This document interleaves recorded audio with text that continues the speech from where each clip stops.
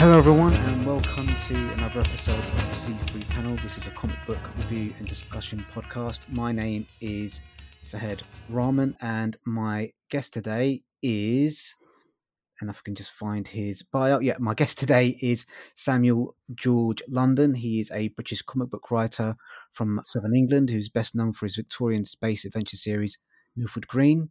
His other works include Project Hoax, Access Denied, Band of Warriors, and The S Factor. In addition to writing, he also hosts a podcast called Comics for the Apocalypse, where he interviews comics creators about what comics they would take into a randomly selected apocalypse. How you doing, mate? I'm good, man. I'm good. How you doing? I'm doing very well, thank you. So I sent you a few comic books to review, and the one you chose was We Live Volume 1, Extinction Day, and I'll just read the blurb out for that, where all is lost, hope is found. The year is 2084, and the world has changed. Racked by calamities and crawling with monsters, the last remaining humans face a dangerous existence. And now Earth has been sent a message from the deepest reaches of space, a dark countdown to the extinction of all humanity. But there is hope. 5,000 children will be rescued by these mysterious message senders. This is a journey of Hototo, one of the lucky 5,000, but only if his teenage sister Tyler can safely deliver him to the nearest extraction beacon before time runs out. We Live is a world of violence and beauty, a unique tale of the apocalypse, and it comes from the Miranda brothers. So I kind of sent you a few different books to kind of have a look at. What kind of attracted you to this one to review? It was just that, really, kind of, that pitch of the synopsis was really intriguing to me, and I was desperate to find out more. Okay, that's great. So have you read anything by these creators before? You know what? I hadn't at all, and I'm so glad that I did. It's from Aftershock. The full creative team is Inaki Miranda, Roy Miranda, Eva Dela Cruz, and Dave Sharp, who does the lettering. So let's start at the beginning of the book. There's quite a bit of exposition kind of to set the world up, and the world that we're in is basically everything that can go wrong has gone wrong. So like you've been doing your comics for the apocalypse podcast for a while.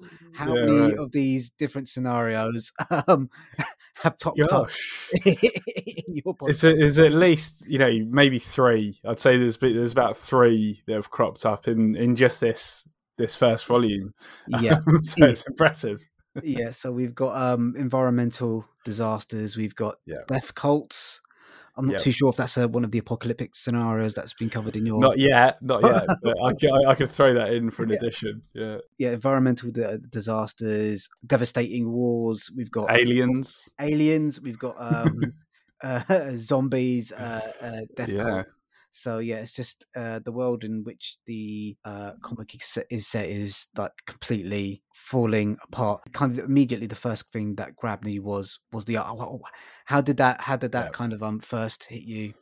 I mean, amazing colours and the actual some of the designs of the main characters, but also kind of the wildlife as well was pretty cool. And we haven't exactly had a full... I don't feel like I've necessarily had a full explanation about how that exactly happened. No.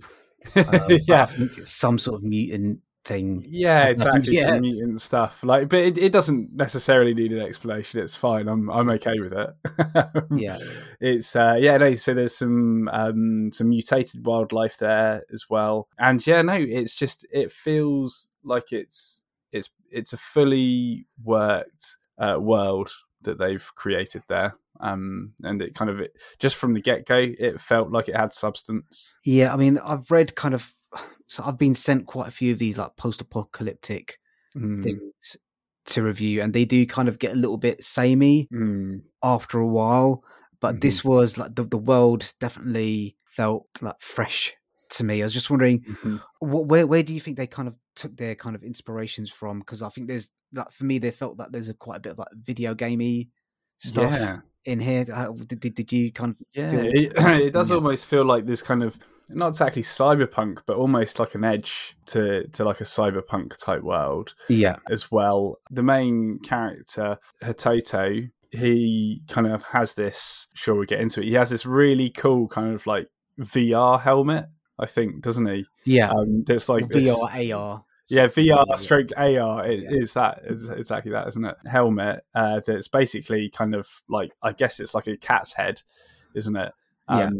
And it's got nice flashing lights on it, but what he's able to do is kind of, when they're walking along trying to get to their destination, he's actually able to kind of, change the world in exactly that, in an AR stroke VR kind of way as well. Which I thought was amazing. It was really cool to see that. It's interesting you said that Hototo was the main character, because that, for me, I felt that his sister Tala was like the main protagonist a lot of the way through. So they are both. So Hototo and Tala are siblings. They are orphaned. They're set to survive in this world that's awful. Hototo's been given one of these bands that marks him as one of the 5,000 people on Earth that's chosen to be saved, and it's kind of up to her to get her brother to one of these beacon points, and it's going to be a really like dangerous journey.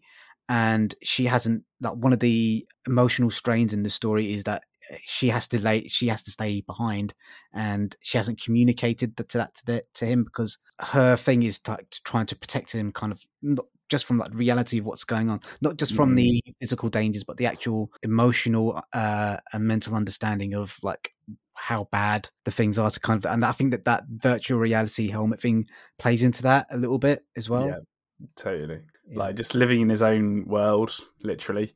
Yeah. And yeah, no, I thought that was a really good bit of story writing right there. And then, of course, I guess like later, it's really cool actually. So you haven't mentioned that it comes with a music soundtrack, as well, which is really cool. So they got like I think it's like 6 or 7 tracks, haven't they? And they got 6 or 7 QR codes. Yeah, you can actually kind of scan as you go, so that you kind of can listen to the soundtrack whilst you're looking at certain pages, which is really cool. And one of them is a letter to Hototo, isn't it? Or I think it's how are we pronouncing it? I believe it's because I've changed it every single time I've said it. I think it's Hototo. Cool. Yeah. Great. Like so a letter to her little brother, and they're on a train, aren't they, when he gets to read it. And it's just incredibly heartfelt, and like reading it with the music as well, I don't know, just heightened it even more. I thought that was nice. It's interesting you listen to it, the music. I made the kind of deliberate choice not to listen to it with the music. I don't know say gimmicky. Reader's choice. It's kind of bad.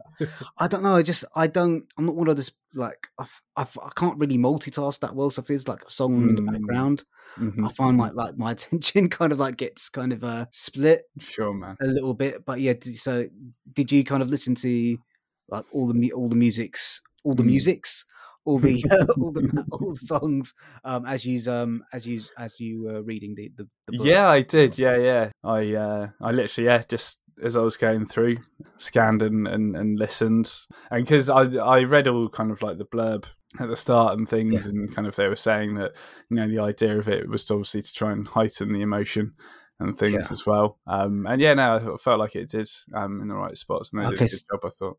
So you felt that it was effective? Yeah, it's effective. Okay, that's interesting. I think so, but at the same time, as you say, like if you feel like it's too much of a distraction for you as a reader, then it's like it might not work for you, and it comes down to reader's choice, I think. Isn't it? Yeah, I think so. Yeah, but it'll be interesting to kind of to see what the reaction to that, because I think that this sort of thing has been like, you do occasionally get playlists with like novels and sometimes with comic books as well, and it really I think these songs are specifically written for the comics, that it might work a little bit better. But in the past, when I've encountered that, it's just been kind of like songs that are already out there. Right. So these were specifically created, so they obviously knew a musician, and that musician has created songs based off the actual comic. So I think one of the Miranda brothers actually has got a background in music, so maybe someone there kind of helped him out. Yeah, let's talk a little bit more about the story. So it's basically a journey story. It's the story of their journey from where they are to the extraction point, and they're initially guided by this old geezer Simon, who's just this kind of like badass, kind of like traveling person with shotguns, sniper skills and that sort of all sorts of gadgets and knowledge. All sorts of gadget and knowledge. How do you feel kind of like the characters in this were written? Because we meet Hototo, we meet Tyler, we've got Simon, then kind of the other two main characters that we kind of engage with are two is another child that's been chosen, Humbo, and his companion Alice. How do you feel like the characters kind of like engaged with each other, and how well written they were or not? It really felt natural, like reading it. I thought they were really well written, and they led into each other really well. Kind of from the start, it kind of feels like, Simon, I mean, he is a major part of it, but his story ends fairly quickly. It felt really kind of I thought the setup of the whole thing was really well done, from kind of like the prologue through the TV report, because we start off with this TV report of kind of where Earth is at, and kind of the whole situation of these aliens have kind of given them an ultimatum that not exactly an ultimatum, but they've said that you've got an extinction date, but we're going to help you out. We're going to give you 5,000 places to get off your rock, to 5,000 children. And then, you just have to make sure that they're at certain extraction points, and then we'll take them off your planet for you. And then, we go into this whole thing that, Simon, he's a bus driver, basically, but a well-equipped bus driver to the extraction points. But they essentially crash. Just trying to remember. Exactly they initially the journey goes semi well, but then that was one thing I did find a little bit weird. Was I think it must have been released as kind of individual issues, and I think sometimes is a little bit disjointed, like from one issue to another. So like the bus crash, that really, it didn't really have much set up. So kind of we open up on the chapter, and the bus has crashed, and then there's another section later on in the book where I think Tala and Hototo end up in a scientist lab, and there's no kind of like indication of how they got there, and then so it's kind of how did you? I mean, if I've got a criticism, that's kind of one of them. I think you're right. There's a couple of points where like it feels like it definitely jumps without necessarily any explanation. I mean, it feels like you're able to connect the dots yourself, but like at the same time, it's like there probably should have been some sort of explanation as to exactly how that happened. Well, I mean, it would have been like nice to have like, I don't know, like the problem with comic books, it's like limited real estate. You've only got so many pages to tell your story, but something somewhere to explain how they would have got there would have been kind of nice. I think that would have made the story smoother for sure. Just sort of a little bit disjointed. One of the things that I kind of mentioned that is kind of really well written. So we both write comic books. How did you feel? There's kind of at points there's kind of quite a lot of text on the page, but they managed to balance it quite nicely. With the art. How do you feel? Is that something you kind of agree with? Do you think the amount of text on the page kind of managed were balanced well with the art? Generally, yes. There were a couple of pages where it overstepped the mark, really, I think, where it was too text heavy. But obviously, as you kind of explained before, like sometimes like you just, as a writer, you need to get that stuff out there and kind of like you're quote unquote willing to sacrifice, 1 or 2 pages where you can, you have an imbalance there just so that you can get those story elements out there to the reader, basically. But on the whole, it wasn't, pages where it was integral that you see the art. So I think they balanced it from that perspective. But I'm kind of on the last podcast I recorded.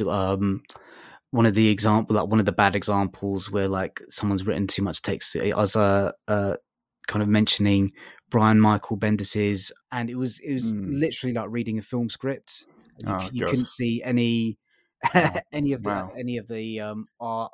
Yeah, all that the text bubble distorted the art in like weird ways. So I think there is quite a lot of text in the book, but generally speaking, it does balance out quite well because we do have there are some really brilliantly realized action sequences. In the book. So I think kind of there are some sections where it's a little bit text heavy, but the action sequences are kind of like brilliantly choreographed. Do you want to kind of talk about that? Yeah, totally. There was definitely there's a moment. I want to try and avoid spoilers. Spoilers. Spoilers. But for instance, when they come across this lion, and it's a mutated lion, so it's got like green skin and stuff. It's green skin. It's got like 8 eyes. It's got like an arachnid face, but it's a lion type thing. And then Simon, with his deep knowledge and kind of gadgets, he kind of does this like peacock thing, doesn't he? Like this neon peacock thing, like to try and chase it away. But then like some guard dude like just shoots the lion straight up. Yeah. And then Simon's really annoyed, and he's really annoyed because not just the fact that he just unnecessarily killed a lion, but also at the same time, now all of the other, and they're called rapiers, aren't they? I think they call them. All of the other rapiers in the area will smell that blood and come hunt them down. And then they eventually end up kind of like in this, these wetlands where they're kind of walking through these reeds, and he says, we're out of the woods now because, all of the smell of the blood from the killed rapier has come off of us, and we're all hunky-dory and we're fine. Yeah. And then literally the next page, there's like 30 rapiers around them. It's like game over. Yeah. That's really well constructed. And then obviously there's a lot of fallout and death after that. Yeah. But one of the other things as well is that it's revealed that Alice is a mutated gorilla. Yeah. Basically. And Alice is like the friend and protector of Humbo. That's it. Yeah, of Humbo. Basically, and Alice goes crazy, manages to, I think, kill a couple of lions, and that enables them Hototo and Tala to escape, basically. And I thought that was a really cool action scene. Yeah, I think that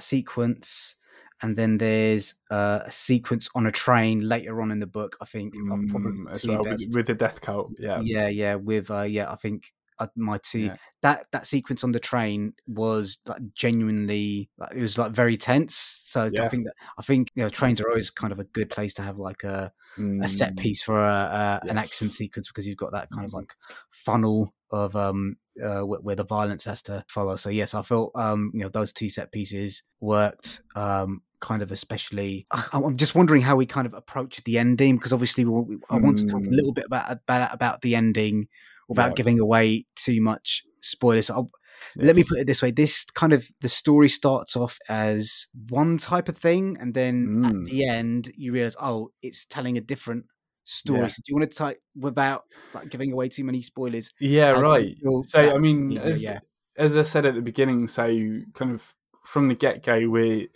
we know that this alien, like we learn later that it's like the Galactic Alliance of some kind, isn't it? High Council, Supreme Council, or something like that. And the fact that they're trying to save the human race to a certain extent by offering 5,000 places free off the planet. But as you say, it turns out that it's slightly different. Slightly different. Yeah. And I'm trying to remember what they actually say at the Supreme Council. What's the thing? Let's not let's not talk about that. You're quite right. Give it too heavily into that, right. But it's kind of like I probably, because I don't read like the blurbs and stuff like that.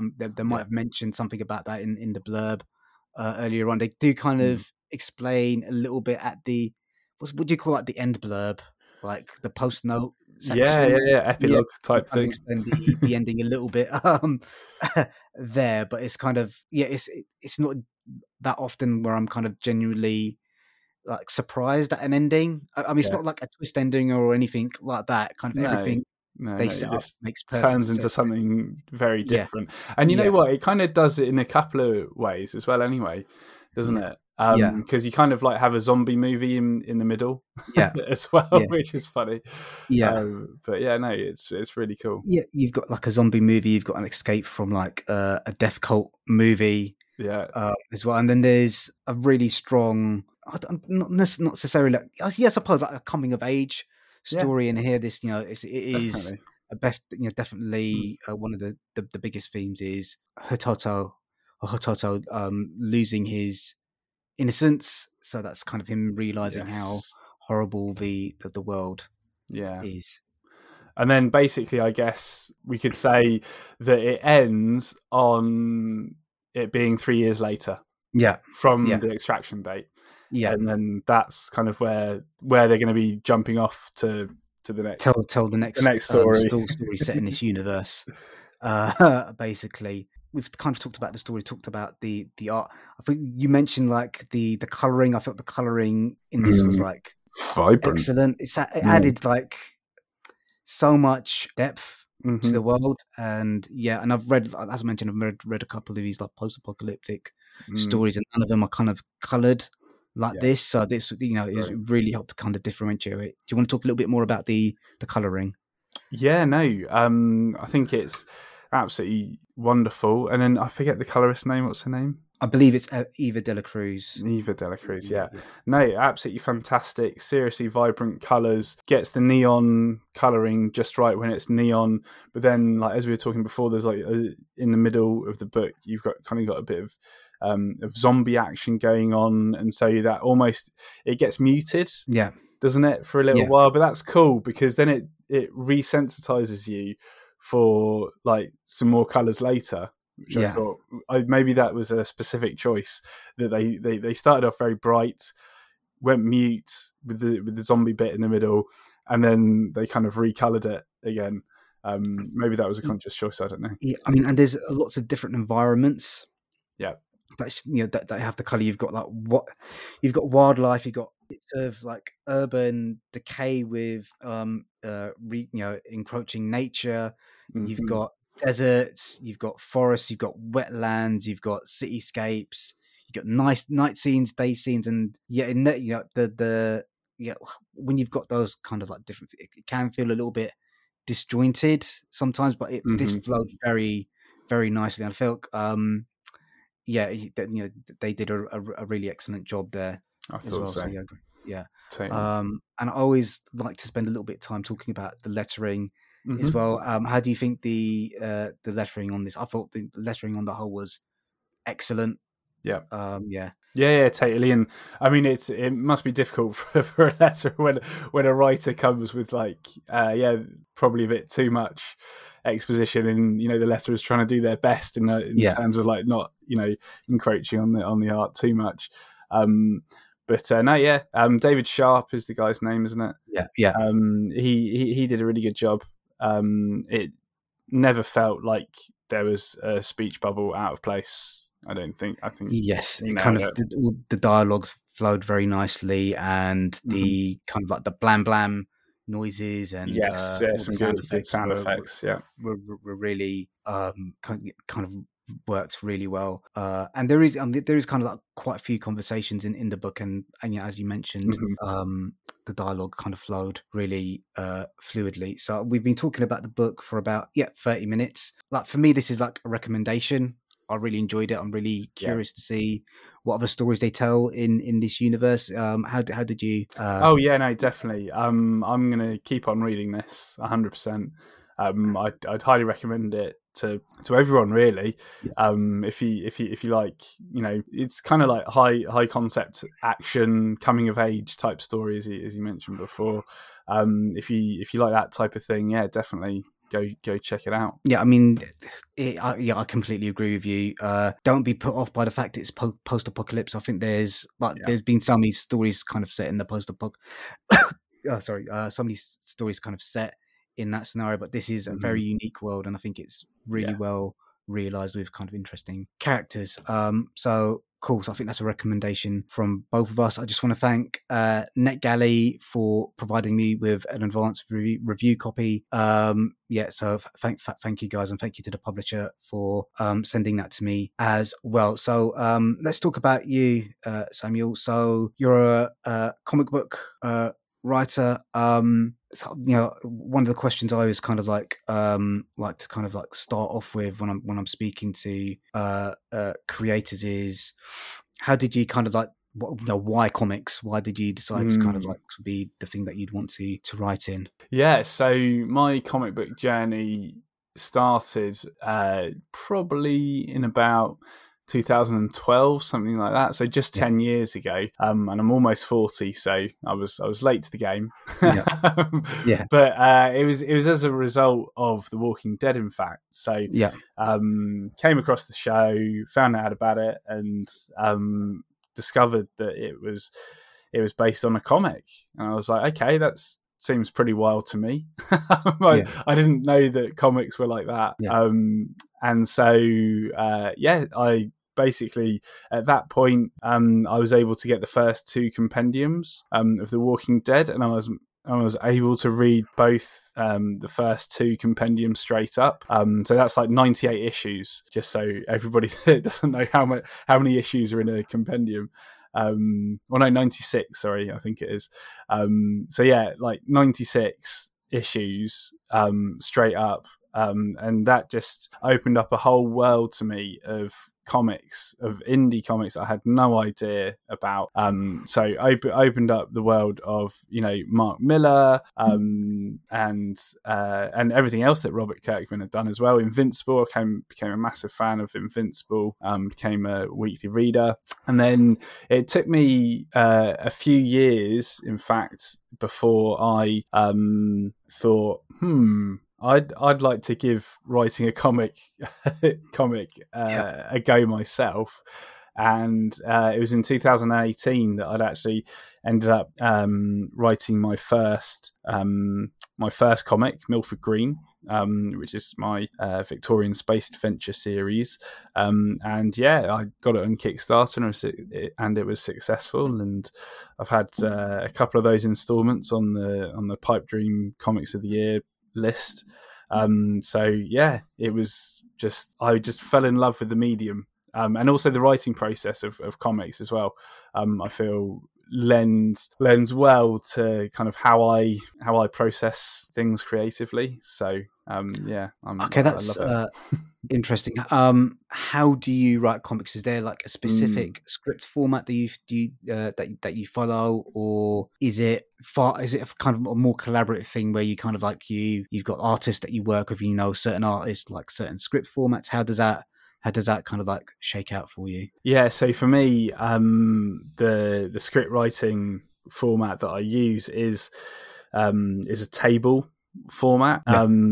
So I have it's basically just literally on a Word document, a table of 3 columns. So the first column is the page and panel number, the second column is the description of the panel, and then the third column is any dialogue. And I literally go row by row for each page and panel. So on the first page, 1.1 is the first page, is the first panel of the first page.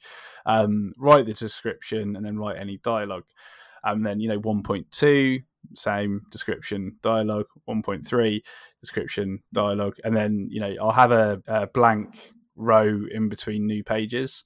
And I sometimes write notes in between the rows, like particularly if there's like a light change, for instance.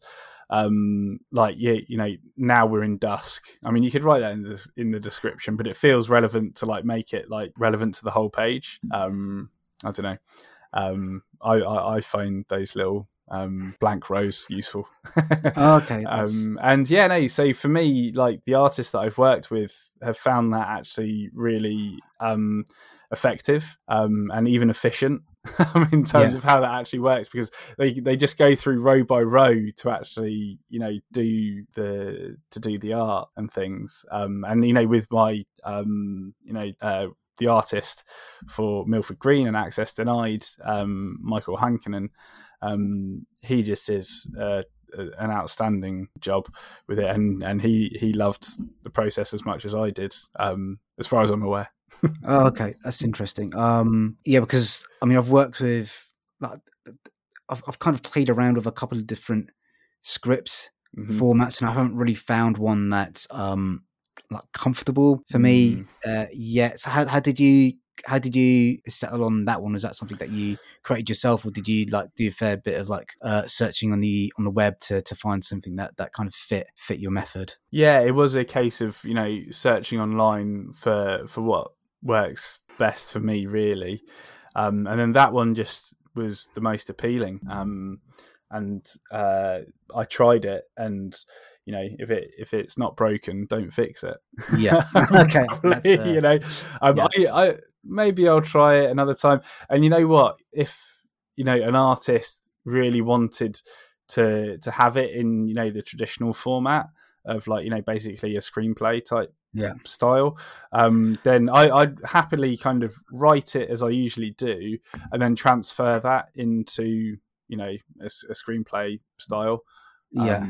Yeah, but one of the other things that I'm a real avid fan for is story structure, and making sure that you've kind of got that outline based off of a tried and tested story structure, really, particularly at the beginning of kind of your writing career, because I didn't really have any idea, so I read every blog under the sun basically on the subject, and story structure is so important. I think it's something that potentially not everybody when they're starting off reads up on, but it's so important to kind of have those strong foundations of how a story should kind of be presented to a reader, so that they feel like they've read a satisfying story. Okay, so are we talking about stuff like every story having a beginning, middle, and end, or are we talking about more sophisticated ideas behind character creation and the hero's journey, kind of all that sort of stuff? Yeah, exactly. So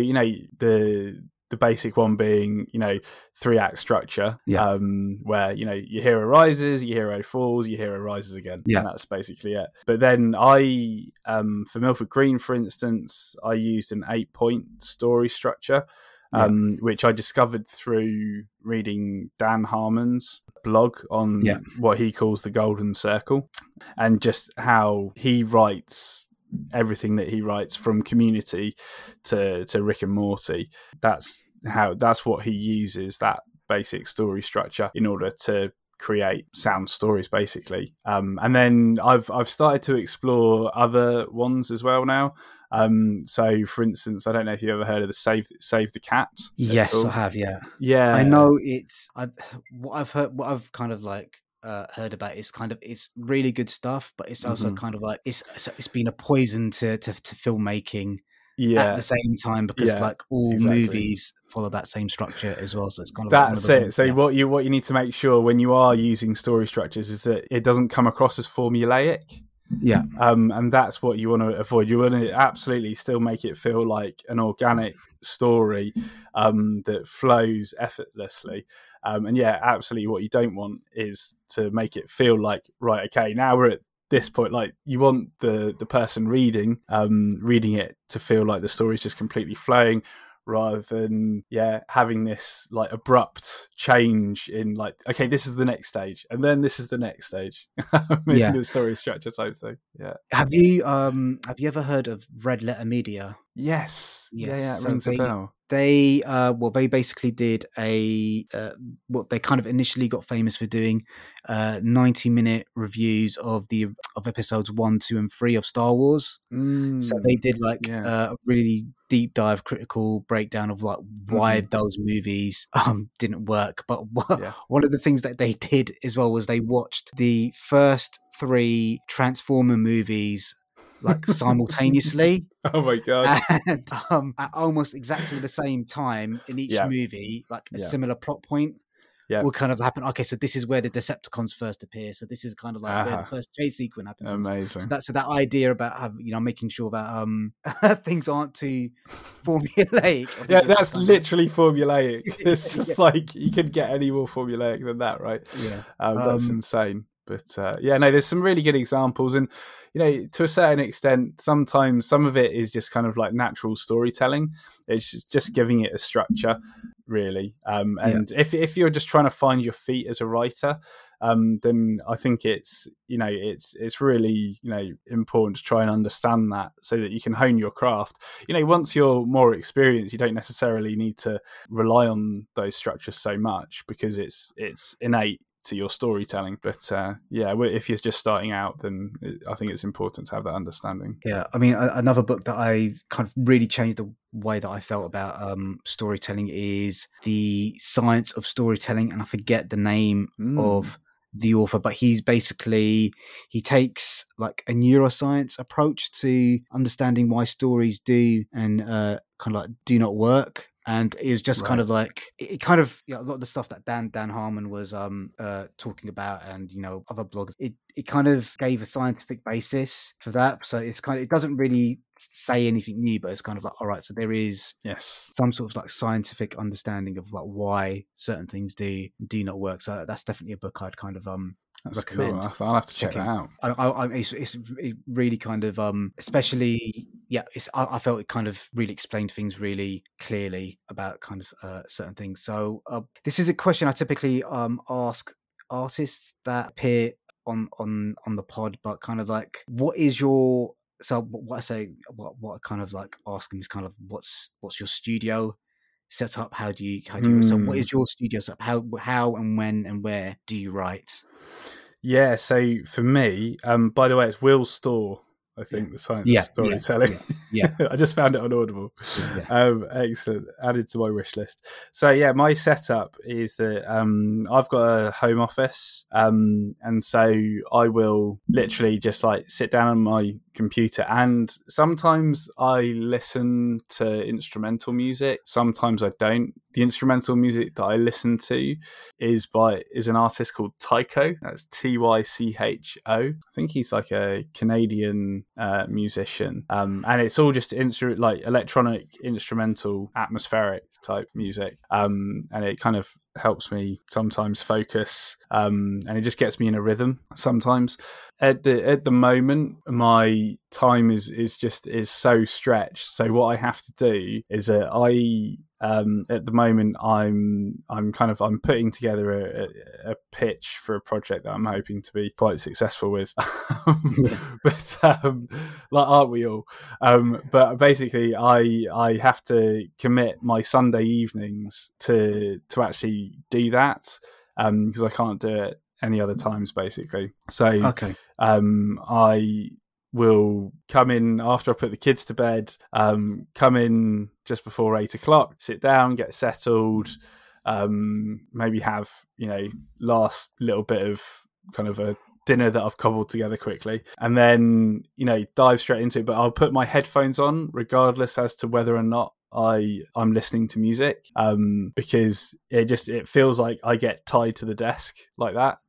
That helps me kind of, I don't know, get in the zone for it. And yeah, it's just a case of it doesn't matter whether or not you're feeling inspired that night or anything. You just got to start typing away, basically, and just get to it. And then you can always kind of reshuffle stuff at a later date, but you just gotta go for it, regardless of whether you're feeling energized or inspired or anything like that. You just got to go for it. Yeah, I think that's probably the major problem with why I haven't written anything in about a year, is just I've gotten the practice of doing that, and it does kind of, it takes discipline. It's kind of it's the same thing as a professional fighter going for the morning runs. You need to kind of get that road work in, and just get that practice done, whether or not you feel like do you ever do things like writing exercises, free association, anything like that, or do you very much kind of like have a plan of what you're going to be doing in every session? Yeah, no, at the moment I very much have a plan of what's going on, and I think I'd only use writing exercises if I ever felt like I had a real writer's block, and I try to avoid ending up in a situation where I have writer's block, and the main way that I do that is when I plan a new story, is to make sure that I have a strong outline for it from the get-go, so using again a story structure, a well-established story structure like the 8-point arc or Save the Cat or something like that, just so that then you have those initial story beats, so that when you're actually sitting down to write the script itself, then you're referring back to this outline, and it's like, okay, right, I'm trying to figure out how to get from this point to this point in the most organic way possible, basically. That's essentially my process. Okay, so, and kind of what sort of stories are you interested in telling kind of at the moment, without kind of giving away too much about kind of what project that you're working on at the moment, if that makes sense? Yeah, I think ones that I've actually got in the works at the moment, I've got a couple of cool sci-fi ones, and I'm trying to challenge myself as well a little bit. I've got a sci-fi comedy that I'm trying to get with the publisher, and we've almost been there a couple of times, so it's a shame. Yeah, but I just got to keep on working at it. And comedy isn't really like my strong point, really. Yeah. I mean, sci-fi is, but comedy aspect, I've got a couple of jokes here and there in Milford Green, but they're just like passing jokes, really, rather than continuous hilarity. So I'm trying to push myself in that respect. And then I've got this other sci-fi project, which is really about, what's the best way to put it? It's kind of just about how expendable you are as a person in today's system.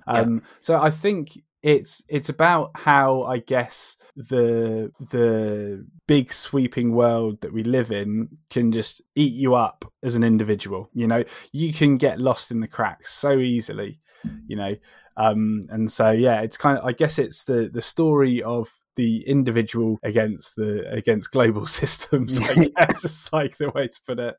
Yeah, definitely. One of the questions I kind of like just came up is that for me, one of the trickiest parts of writing is obviously finding the time to write, but I absolutely flipping hate editing. How do you kind of like approach that stage? Do you kind of get everything written down in like one go and then go through your second draft after you've got the all 20 or 30 pages kind of like written, or do you kind of edit as you go, that sort of thing? How do you kind of approach that? I try to polish it as much as I can, but then I hire an editor. Okay. Totally.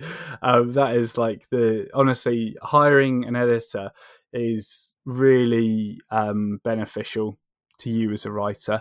And obviously you need to find somebody that you trust to give you an honest answer as well. You don't want somebody that's just going to kind of wrap it up in smiles and rainbows. You want somebody to kind of tell you hard truths if they think that you need hard truths to be told to you.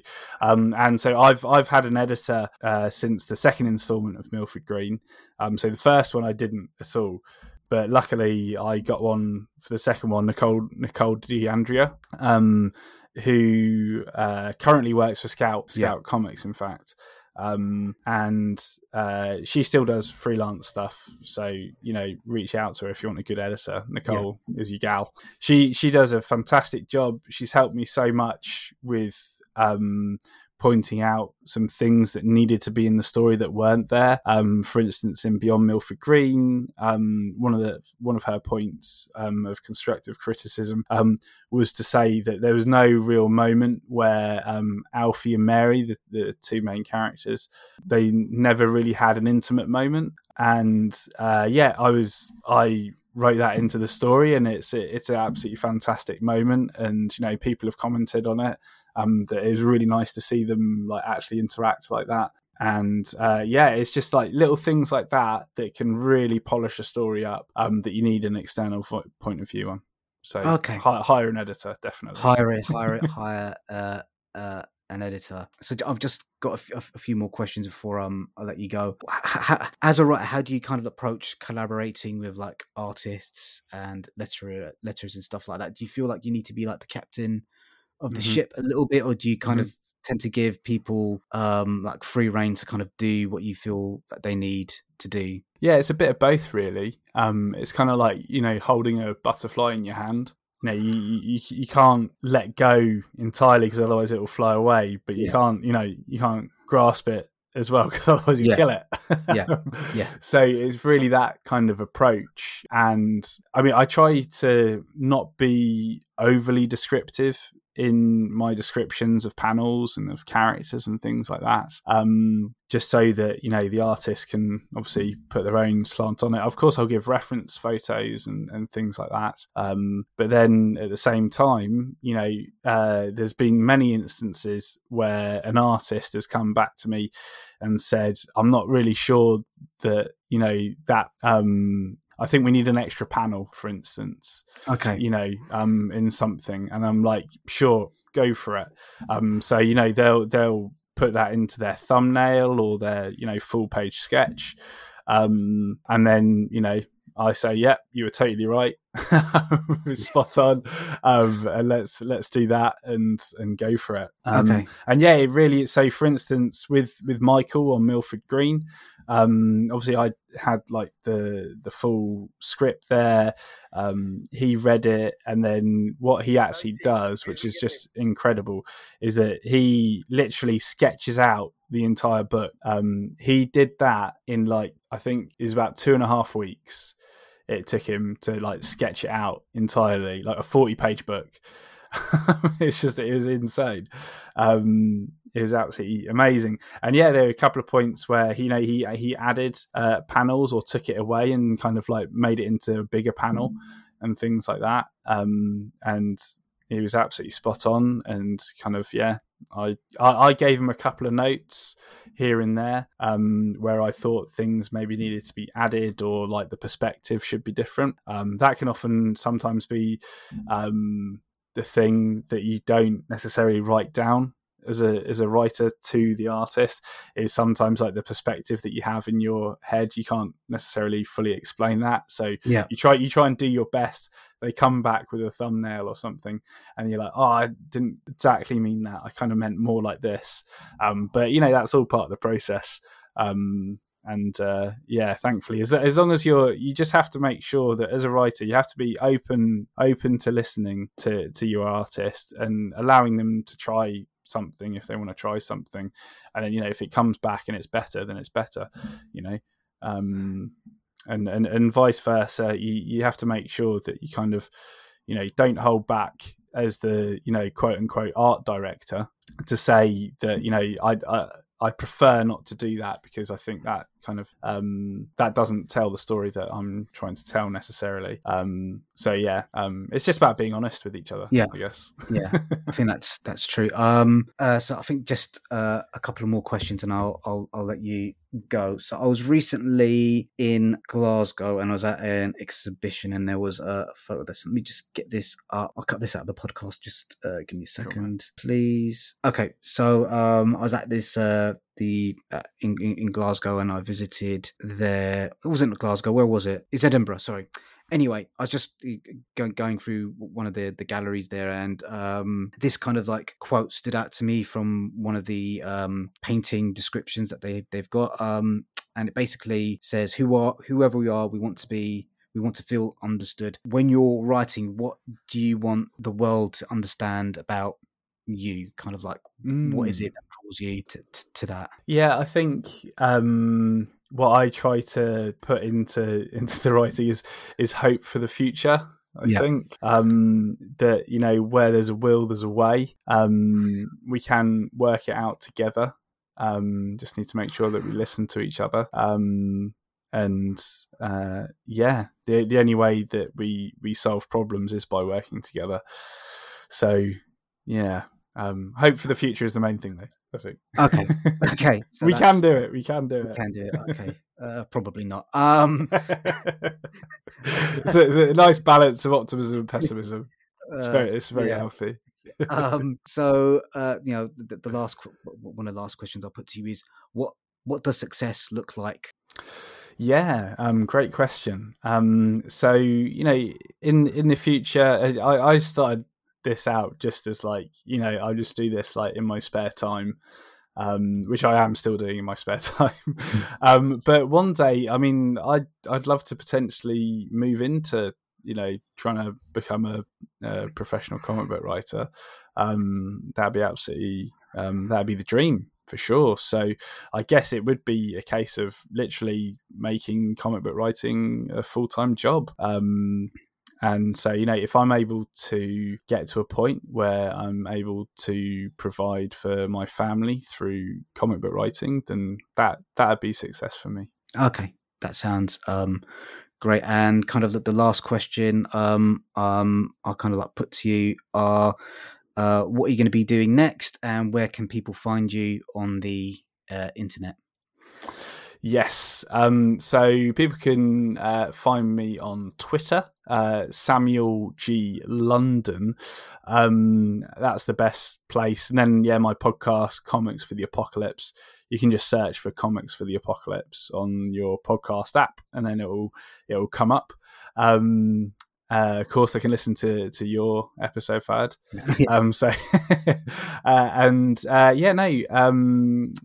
In terms of what projects I've got coming up, one of my collaborating artists, Martin Lebecki, you can find him on Twitter and Instagram.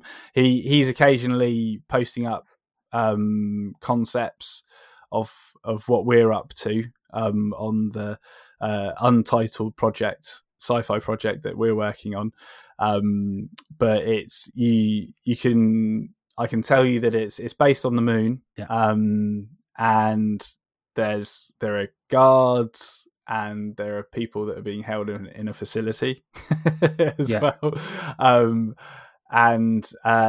He's doing an outstanding job with the art on that, and we're looking to, you know, try and get it with a publisher to begin with. Kickstarter's always there, and we might end up doing that, but again, I want to try and move into a space where I'm with some big publishers, hopefully at some point. So that's what I'm trying at the moment. But I mean, Kickstarter is great for kind of both. It's just kickstarting is so much work on top of, you know, the fact that you've written a book and you've worked with an artist for many months to like put it all together. Then you have to do all of the distribution yourself and everything else that comes with it.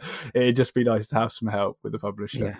I think I don't know if you follow any people on like publishing Twitter at all, but there's a lady on there called Sam Lounge, and she kind of like really she's kind of quite critical of like, I know comic book publishers are slightly different from kind of like mainstream trade publishing, but kind of like the the question like she always asks people, right, if you're sending a script to the publisher, what are you expecting them to do that you can't do yourself? Yes. And if you're expecting them to do like lots of marketing and stuff like that, that's not necessarily going to be the case. Even if you do get with a publisher, sometimes you're going to have to end up doing like loads of marketing, but all the other like production stuff, they will probably do a good job taking care of, kind of like, you know, sending proofs and getting it to the printers and stuff like that. But yeah, anyway, the last question I always ask is there anything I didn't ask you that I should have? No, I think he